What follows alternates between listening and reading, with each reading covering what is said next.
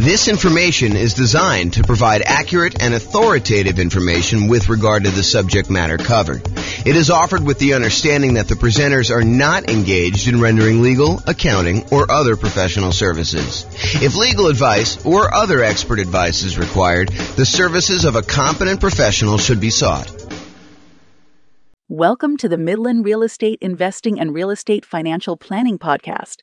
Learn all about investing in real estate in Midland, Texas, with a combination of real estate financial planning and modeling with numbers specific to Midland, plus syndicated, more generalized recordings of live and pre-recorded real estate investing classes, not all of them specific to Midland.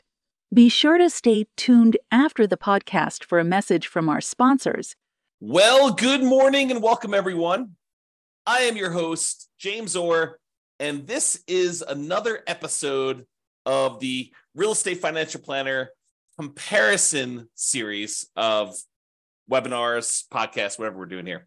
So today tries to address the question that people have of, should I buy an owner-occupant property or should I keep renting myself if I am trying to achieve financial independence or I'm trying to maximize my net worth? Like, what is going to be better for me? Because you would argue, hey, look, if I decide I'm going to go buy a rental property, if I'm going to go buy a series of rental properties, that distracting myself and buying an owner-occupant property first could actually hurt me. It would slow me down. It's better for me to take the money that I was saving up to buy my rental than it would be to buy an owner-occupant property. And not only that, but in some markets, putting 5% down in order to buy an owner-occupant property means that your monthly payment is going to be higher than if you just continue to rent, right? Because you go put 5% down, you're probably going to have private mortgage insurance, and the payments plus the taxes plus the insurance on that particular property is going to be higher than if you just rented yourself, right? Because that's going to be what is typical in your marketplace. Or you could argue, hey, if I go rent, my rent is going to continue to increase with inflation so that it's going to limit how much I'm able to save over time. Because if I decide to rent and I don't buy a property and lock in a good part of my monthly living expense in the form of a mortgage payment, sure, taxes and insurance go up, but the mortgage payment itself, because you're getting a 30-year fixed rate mortgage, that's going to stay static. And so the amount, the overall net kind of rent equivalent I have of buying an owner-occupant property to move in is going to stay low and actually get lower. It may be higher at the beginning, but overall, the payment for owning a property tends to go down over time because the mortgage payment, the principal and interest part of the mortgage payment, is fixed. And with the rising cost of things, inflation, that tends to look cheaper over time. And at some point, those lines tend to cross, right? Where it tends to be more expensive to buy a property to begin with. And even with taxes and insurance going up, the net overall cost to own a home tends to go down a little bit over time. Whereas when you rent the property and you just live there, the cost of rent just tends to keep pace with inflation and keep going up and up and up and up and up. And eventually those lines cross and it becomes better for you to have bought a property. But is it better for you to rent and use that money to acquire rentals? Or is it better for you to buy a property, slow your roll a little bit, acquiring the first rental, and then, eventually buying rental properties, but you're living in a property that you also are an owner of? And then there's the whole discussion of eventually the property that you're living in, if you go and you buy one, you no longer have a mortgage on it at all, which then even reduces what you need in order to be considered financially independent. If you were earning $10,000, if you were spending $10,000 a month on all your expenses and $2,000 a month of that was your mortgage payment, well, eventually when your mortgage payment goes away, you no longer need to achieve $10,000 a month in passive income from your investments in order to be considered financially independent. Instead, now, because your mortgage payment is paid off and you no longer have that $2,000 a month mortgage payment, you really only need $8,000 a month to be considered financially independent. Sure, you still need taxes and insurance and maintenance and all that other stuff on your property that you live in, but you don't have that mortgage payment anymore. So your overall cost in order to be financially independent, the bar has been lowered. So all of these things come into play when we ask ourselves today, is it better to rent or buy an owner-occupant property for 5% down when we're otherwise buying 25% down rentals? That is what we will plan on discussing today and what we'll go into detail on. So what I did is I modeled this for over 300 US cities. And so each city's got its own home price, rent, taxes, insurance. The amount of money that people earn in each city is a little bit different. It's basically enough for them to go buy a property in that city, so that we don't have somebody, I don't standardize the income so that somebody who would otherwise be able to buy a property in like Mobile, Alabama would not be able to buy a property in LA. So we do adjust for income. But when we adjust for income, we also adjust what they need in order to be considered financially independent. So if we give someone a higher income, it means that their threshold for being financially independent also has gone up. It's commensurate with the income that they were earning. They have to replace their job income in order to be considered financially independent. It's another way of saying that. Okay, so we modeled this for 300 cities, and you will see which one is better. Because I think there's a debate, right? Which one of those factors is going to be the most powerful? What's going to be the biggest impact, and what is going to be the biggest limitation for someone wanting to achieve financial independence? And then not only financial independence, but which one leaves you with the highest net worth and which one's riskiest? Because I think all of those things are factors in which one we do. Okay, so in both scenarios, kind of like we're comparing A to B, they're going to be buying 25% down payment rentals. The idea is that the strategy is you're going to save up 25% down plus some reserves and all that other stuff, and you're going to go buy rental properties with that. The difference is going to be one person's going to rent, the other person is going to buy an owner-occupant property with 5% down first. Okay, so that's going to be the comparison. So the 5% down owner-occupant first, then 25% down rentals, they're going to save up until they can buy a 5% down owner-occupant property to live in. Then they're going to live in that property forever. Then they save up until they could buy a rental property with 25% down, plus closing costs, plus reserves on every property that they own, okay, including their personal expenses. And they will repeat that until they have up to a maximum of 9 rental properties, each that they bought with 25% down. With the other strategy, remain a renter yourself, then 25% down rentals, which I'm calling 25% down, no owner-occupant, no OO. Then you remain a renter for the entire time, and your rent goes up with inflation, just like the rent on the properties you're buying. You buy 25% down rentals when you've saved enough for a down payment, plus closing costs, plus 6 months of reserves for both your personal expenses and reserves on all properties you own. And you also still need to be able to qualify for that loan for 45% debt to income ratio. So all the qualifications for buying the 25% down are the same regardless of which strategy. Just in one case, we're buying a 5% down owner-occupant property first, which could impact their ability to be qualified to buy the rental property. Because if you're buying a property with 5% down, then you need to be able to cover that payment. And if it's higher, that could limit when you can buy your rental. You may have enough for down payment, but your DTI may not be in line. And that actually is calculated in our modeling. So realize that that could be a factor for some cities.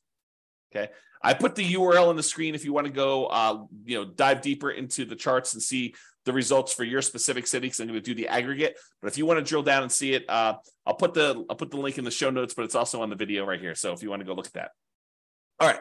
So in order to be considered financially independent, what they need to have is the income from their rental properties, net of all expenses, and the income they have from investing money in the stock market, which any extra money they have, we assume that it's invested in the stock market. But any income they have coming from the stock market needs to exceed their personal expenses. And so we calculate the money from the stock market as the amount that they have invested times the safe withdrawal rate, and then we convert that to monthly.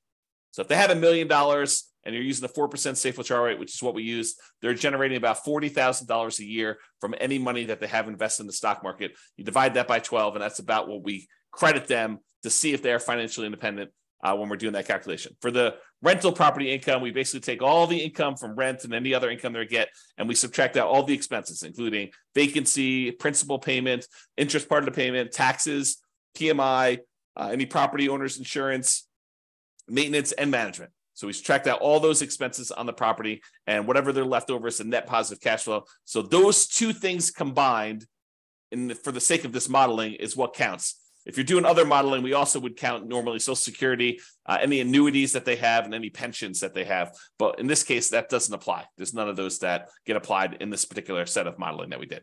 Okay. All right. So assumptions. So each city's modeling uses their own median home prices and the estimated rents on those properties. I'm not an expert on all 304 cities that we basically did this modeling for. So if you happen to go drill down into your city and you're like, James, your numbers are off a little bit, the rents are a little bit higher, or the property values are a little higher, or taxes are a little bit lower, or whatever it is that you think is off, reach out to me and we can make those corrections, rerun all the numbers, and it'll update everything for us. Okay. So go ahead and reach out if you have that there. Also, we did not apply any of the 88 strategies that we have to improve cash flow. Kind of known for these 88 strategies that we have for massively improving cash flow on rental properties. And we did not apply any of those strategies at all. So this is sort of just like out of the box, not optimized strategies. Okay. Now the job income, as I mentioned, does vary based on the city so that they can afford a property in that market. But we do consider that to determine whether they are financially independent, because they have to replace that job income. So for those who much is given, the amount that they're earning from income, much is also expected. So if you live in a city that the properties are cheaper, you don't have to make as much money and you don't have to replace as much money in order to be financially independent. When you live in these more expensive cities, you do have to earn more money. Okay. We start with just enough down payment to buy that 5% down owner-occupant property. Even if they're not buying the owner-occupant property, everybody starts with the same amount to try to make this even. Okay, so that's sort of like a head start to get them to that first 25% down payment if they're not buying the owner-occupant. Otherwise, they have enough to buy that owner-occupant property pretty much upfront, because we give them 5% down plus 2% in closing costs to help them acquire the property. So basically, that would be what they need. So they still need reserves. So it may not be that they're buying it in the initial month.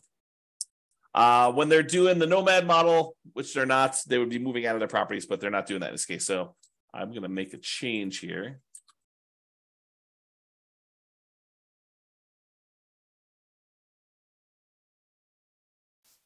All right.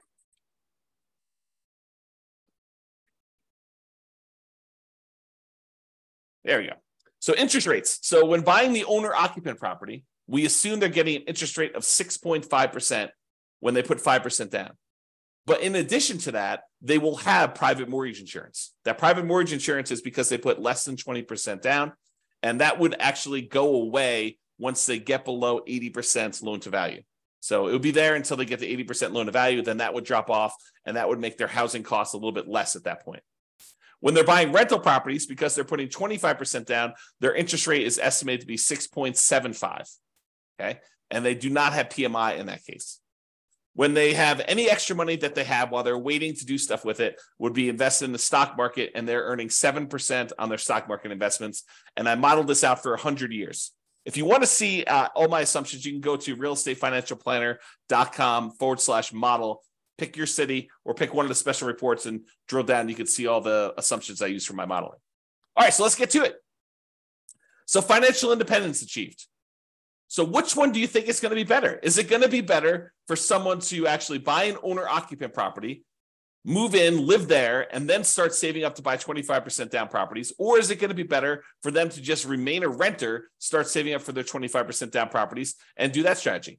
Well, I will tell you that after modeling this for 304 cities, it is way better, way better for them to buy the owner-occupant property. In fact, in 292 of the 304 cities, it is better for them to have actually bought the owner-occupant property, moved in, and then started saving for their 25% down properties and acquiring that way. Buying that owner-occupant property made a huge difference. Okay, 292 cities out of 304, like 96% of the time, it was better for you to buy the owner-occupant property.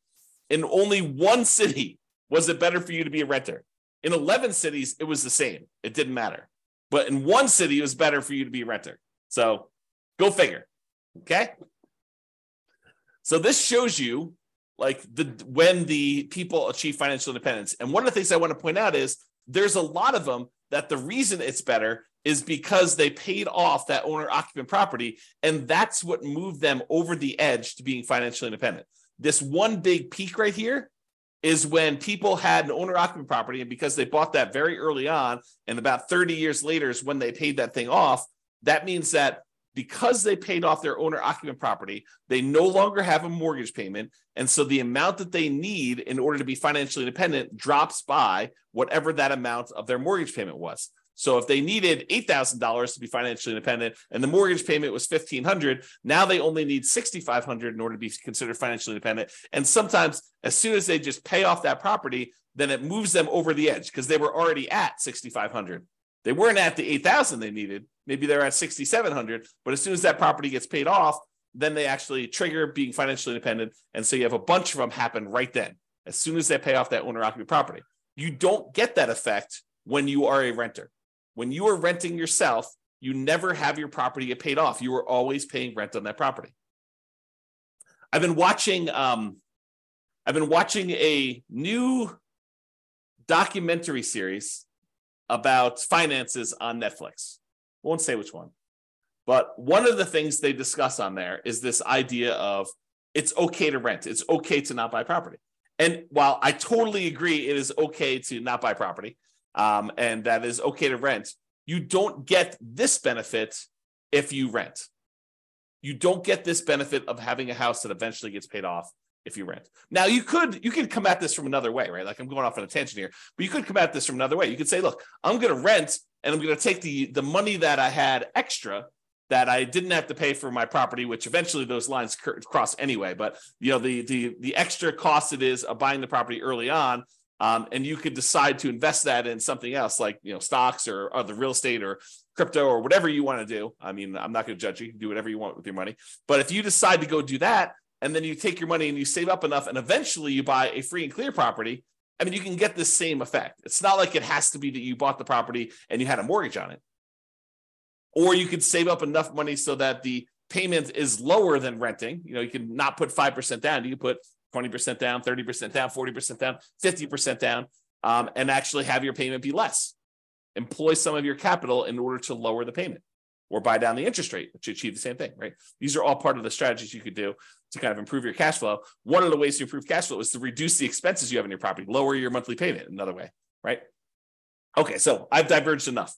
So this just shows you how much different it is for things. And most of the time it's different for, I'd say less than 10 years, right? Because that's a difference of 10 years or so. And it tends to increase the more expensive the property is. It tends to be faster, a larger amount faster, the more expensive property you have. Some of the earlier ones, it's a little bit faster, but not that much faster based on home price, okay? And here's where it was a really inexpensive property where it was better for you to have rented. So it was like a probably sub $100,000 property market where it was better for you to do that. Okay, so let's talk about net worth. We talked about how fast you can get to financial independence, but how much net worth? Is it better for you to have been a renter? You'll get higher net worth? Well, in 291 cities out of the 304 that we did, then buying a property gave you a higher net worth at year 40. So you would be better off financially in terms of net worth if you also bought an owner-occupant property as well. You see these studies done by the U.S. Census, and I don't know if they've updated it recently, but the last one I saw, which is from several years ago, the difference in net worth between a renter and a homeowner was like $270,000 on average across the whole U.S. So the difference between somebody who was an owner-occupant, like a homeowner, versus someone who was a renter was like $270,000. So, we're seeing some of that impact, right? Because some of the money that you're paying, even though you're paying more than what it was to rent in a lot of cities, some of that money gets applied toward building up equity, which counts toward net worth, right? And you acquired that property earlier. So that also could impact some net worth as well. So in 291 cities, it was better for you to buy the owner-occupant property. And this just shows you the difference. And in some cases, it's pretty significant, like millions of dollars difference. So it could be significantly different. Okay, so now let's kind of summarize some of these different things. So the difference in net worth. So I have both this broken out for average and for median. So for average, if you buy the owner-occupant property, your net worth at year 40, we kind of snapshot at year 40, is about $11 million. Where your net worth in year 40, if you decide to rent instead of buying an owner-occupant property, is about $8.45 million. That's a difference of $2.6 million on average, or about 23.6% better for you to go buy an owner-occupant property. And that's on average. On median, it's a little bit closer. On median, it's about 8.7 million versus 7.3 million, or about $1.3 million difference. It's still better for you to buy the owner-occupant, but the difference is between whether we look at an average or the median for all 304 cities. And so in both cases, it's better, but the average is a little bit larger. So the time it took you to be financially independent, this is where I start sounding really sleazy, like a late night infomercial sort of dealio. Ready? So what if I could save you 6 years from having to work a job that you hate? Would that be worth, 7 payments of $995? Oh my gosh, that sounds so sleazy. But that's really what we're talking about, right? Like if I showed you, look, you're considering doing this 25% down strategy. Should you buy an owner-occupant property at 5% down, or should you buy or should you rent to do the 25% down? Well, I'm telling you, look, if you buy an owner-occupant property, on average, you will save 74.8 months. It's 74.8 months faster for you to be financially independent if you buy the owner-occupant property. Now, sure, there are ones that are much slower than that. There are ones that are much faster than that. And so it's really going to be your city that you need to look at and determine that. But on average, it's about 6 years and 2 months, 6 years and almost 3 months faster for you to actually buy an owner-occupant property. That's on average. On median, it's even more. It's 104 months, which if my math is right, well, let me just do the math on the calculator rather than do this in my head. What's 104 months divided by 12? 8.6 years. So here's my sleazy late night infomercial type dealio. For only 7 payments of $995, I could save you, what did I say? It was 8.6 years of working at a job that you hate, just by changing one little thing about how you invest in real estate. Oh my gosh, it sounds so sleazy. But really, it's true. I mean, on median, the middlemost one, it is 8.6 years faster. Some are faster than that. Some are slower than that. But I can save you a lot of time just by changing your strategy a little bit, okay? Now, let's talk about risk. We talked about net worth. We talked about, the speeds of getting financial independence. So is it riskier to do the, buy the owner-occupant property or to do the non-owner-occupant? Well, part of it depends on how we measure risk. We like to measure risk in a bunch of different ways. One way is it's like how much rent can drop before you're going to have negative cash flow, like what we call rent resiliency, or how much prices can drop before you have negative equity, before you're underwater on your property. We call that price resiliency. Or we look at debt to income, which is a calculation your lender uses to determine whether or not you qualify for the loan. What is the ratio of all of your debt payments compared to how much you make on your job? I also like debt to net worth, how much debt you have compared to what your overall net worth is. If I tell you I have $10 million in debt, that might scare you because you probably think, oh, James, earns, $50 a year. And having $10 million of debt with $50 a year in income is really, really high. But what if I told you I make $100 million a year and I have $10 million in debt? Well, or my net worth is $100 million. We're doing debt to net worth. My net worth is $100 million and my debt is only $10 million. Well, that's a much different ratio. What if I told you there's $10 million in debt, but my net worth is $10 million? Well, that's more of a equal ratio. And finding out which one has a higher debt to net worth is a way to measure risk. But the other one I like too is how much debt you have, $10 million compared to how liquid you are. What if I told you I've got $10 million in debt, but I also have $12 million in stocks where I could go liquidate all those and use it to pay off my $10 million in debt? Well, that's one level of risk. What if I told you I had $10 million in debt, but I only had $50,000 in my savings account? Well, that's a little scarier, right? And so these measures of risk, including the number of months of reserves you have, right? You like to think about, hey, look, I want to have 6 months of reserves before I go buy my rental property. Well, we can also measure it in number of months, right? You can figure out how much all the expenses are in order to maintain your rental properties and your personal expenses, stuff like that. And then we could say, okay, it costs me whatever it is, $12,000 to kind of run my household and all my rental properties if I was getting no income coming in from my rentals. Well, how many increments of $12,000 do I have?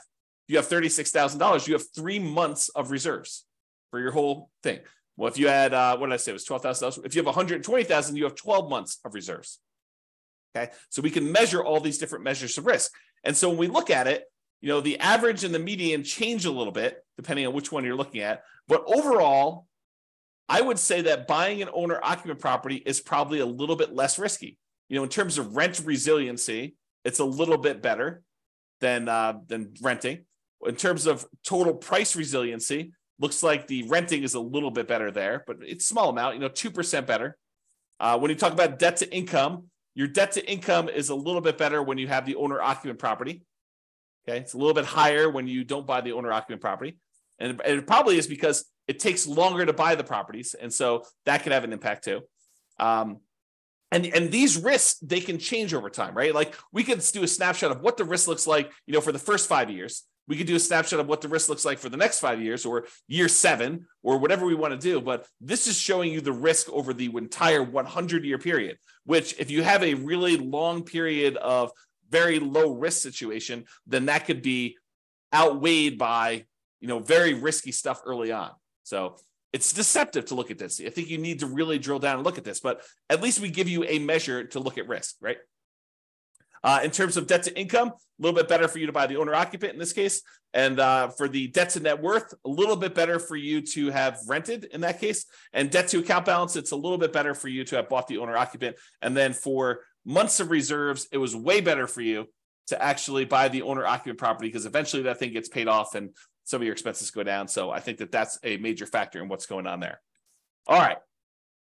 So as I mentioned a couple times throughout here, you could apply all the 88 strategies that we have to improve cash flow to get these numbers to look better, right? At least for the rental side of things. Now, we've basically been using median price properties and what rent might be on each one of those properties. You should be able to choose and do better than this, right? I think if you do any type of effort in finding and selecting properties and applying any of these 88 strategies, you should be able to do better than what I've shown on here. And as I mentioned, if you're an expert in your market and you think my numbers are wrong, please do reach out so we can update those so that they get better for everybody. So in conclusion, in our current market conditions, our current prices, our current interest rates, our current rents, and it is May 15th, 2023 when I'm doing this, and I'll do updates over time. I'm trying to do one of these classes a week as part of a series. But we'll kind of go through all the different comparisons we've got, and then we'll come back and revisit and update things. And the website will get updated as I rerun numbers, because once I update prices and interest rates and things like that, I rerun everything. And so if you're visiting these charts on the website after this video, they may be different. They're likely to be different because prices and interest rates and everything else changes, which changes everything. Okay. So in our current market conditions, current price, current interest rate, current rents in about 304 US markets using what I would consider to be less than ideal median price and rents on properties, buying an owner-occupant property when you would otherwise be buying 25% down rentals is a faster path to financial independence in 292 of 304 cities, about 96% of the cities. Okay. And for net worth, buying an owner-occupant property first also gives you a higher net worth in 291 of the 304 cities, about 95.7% of them. The market does matter a little bit, but in general, you should probably buy an owner-occupant property. That is what the conclusion should be, okay? It is best if you look closer at your specific market and apply as many of the 88 cash flow improving strategies as practically possible to improve on your implementation. Again, go check out the realestateFinancialPlanner.com/model to be able to see all the details. Hope you enjoyed this class. I hope you enjoyed this series. I kind of like the comparison and dispelling some of the myths out there about should you do X versus Y and why it's always better to do Z versus R or whatever you're trying to do, right? Like the idea that people have these things in their mind like, oh, that's silly, James. Everybody knows that it's better to do this. Really? Really? That's a belief you have. And then we go do the math and we find out that maybe it's not even like the majority of the time that is the case. Sometimes it is. Sometimes it's like this, where it's like 96% of the time, it's better to do one strategy than another. But other times it's not nearly as close. It's a third of the time, or 2/3 of the time it's better to do this, or half of the time it's better to do this. And sometimes it matters like what market you're in from a kind of like price, where it's always better in more expensive markets to do it this way, or it's always better in cheaper markets. So all these things matter. And I think comparing them and like learning about these different nuances can help you become a better overall investor and better at helping your friends and family when they tell you in their market that they're considering doing this, and you're like, that doesn't make any sense. We always do it this way. And maybe in your market that's true, but maybe in their market that's not true. So I don't know, a little bit of what is it like? What do they call it? A little bit of grace for other people and what they're choosing to do and how they're choosing to do it, because it may not be the same for them as it is for you. I think that's one of the things we're kind of adjusting here and realizing as we do these. All right, that's all I got for you. Have a great day, everybody. I will talk to you all soon. Bye-bye for now. With home prices up, mortgage interest rates up, and rents up, but not quite enough to counteract the higher prices and interest rates, cash flow on rental properties in Midland is harder than ever. Book a call with the Real Estate Financial Planner to apply our proprietary 88 strategies to improve cash flow on your rentals. See the show notes for a link to schedule your call and improve your cash flow today. If you're a real estate agent, lender, or professional in Midland that wants to help our real estate investor listeners, consider reaching out to learn about collaboration opportunities with this podcast. We'd love to add more value to our listeners by having you assist our investors buy, sell, and finance their real estate investments. See the show notes to schedule a call to discuss collaboration opportunities